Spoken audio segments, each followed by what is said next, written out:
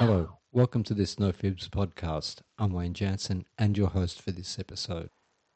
Back in 2018, a young Swedish student, Greta Thunberg, staged a solo protest outside her parliament with a sign that simply read, "School Strike for Climate."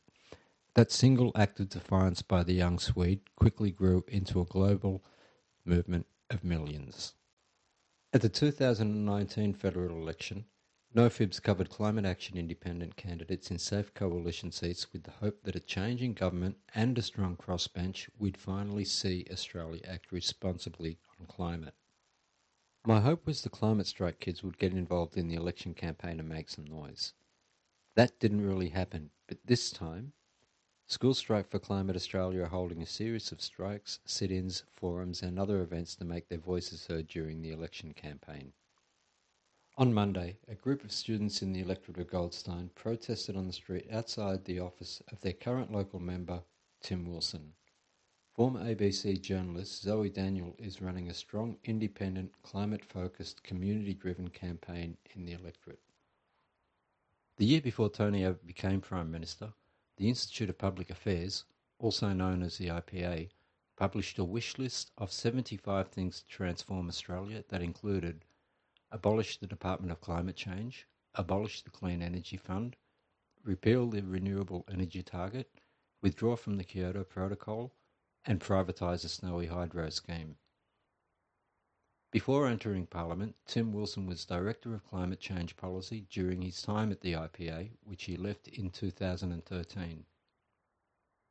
I spoke to a couple of young organisers at the rally. Your local school kids, what prompted you to come down to Tim Wilson's office, right? Tim Wilson's office?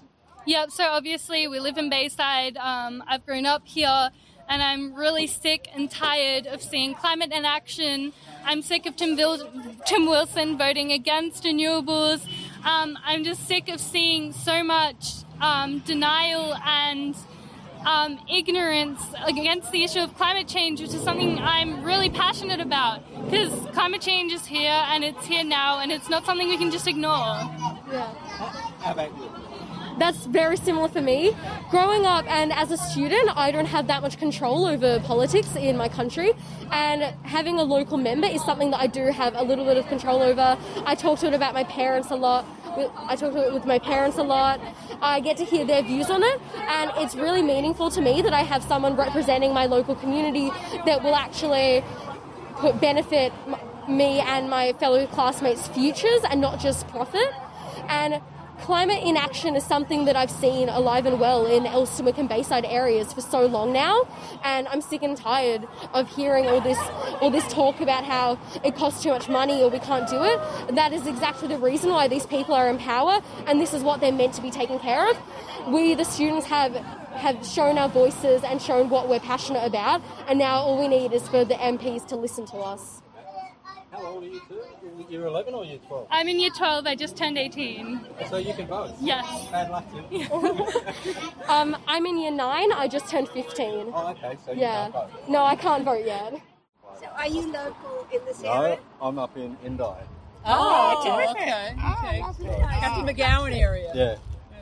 Right. Yeah, excellent. I listened to her Zoom thing because I belong to the Zoe. We belong to the Zoe Daniel. No, I So we changed our shirts today. We normally wear teal. So what? So why did you come today?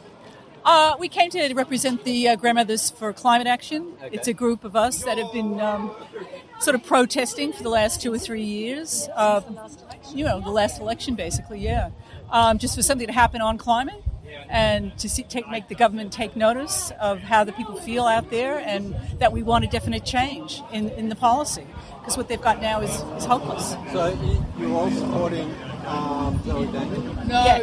we are. Yes. We are, because we live in Goldstein. Oh, right. But as a group here, we're Grandmothers for I'm from Climate South Action. No. We normally go into the city with the kids So that's on why you school changed strike. the T-shirt? Yes. This is why we're wearing our Yeah. pink grandmother shirts. Yes. Yeah. Well, we used to go to all the strikes, Children's Strike for Action and the other protests, but with COVID we haven't been able to.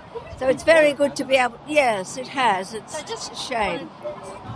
Point out that these signs were repurposed Clyde Palmer voting signs from the last election. That is so cool. As well as the Grandmothers for Climate Action, there are a couple of teal-clad Daniel supporters who were holding up signs for passing traffic, and a second group of adults who did the same at the nearby traffic lights. Yet the government still criticises students for striking from school to protest the climate crisis. Shame! Shame! Shame!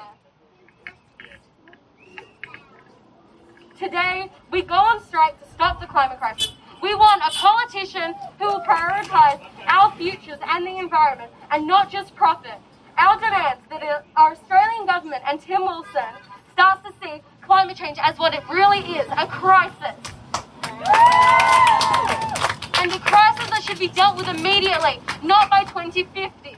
After the climate strikers made some speeches, chalk was handed around, which prompted the police to walk over and tell the students they couldn't write on the MP's office. Kids pulled out post-it notes replying, "These are for the window, the chalk is for the footpath." Police pulled back. This was towards the end of the students' protest, so I wandered around and took a few photos.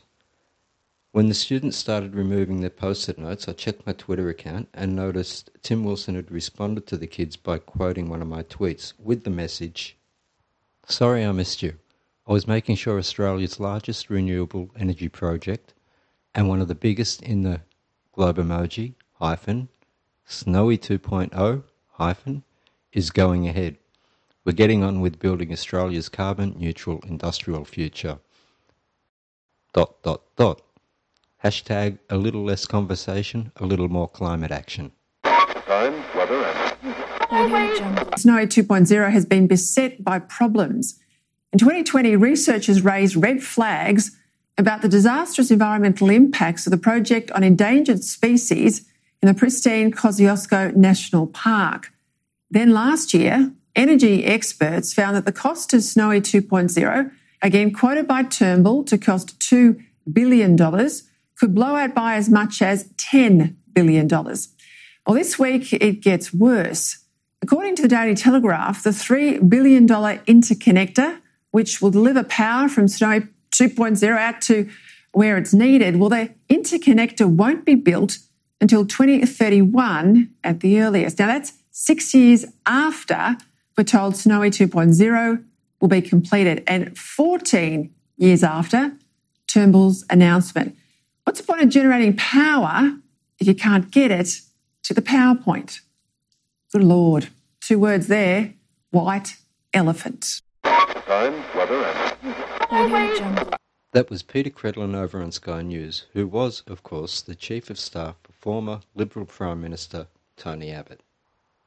I showed student climate strikers Tim Wilson's response, and they all broke into laughter with one of the student organisers responding, very passive-aggressive. A little less conversation, a little more climate action. I wonder how long it took Tim Wilson to come up with that tone-deaf hashtag to throw at the climate strikers.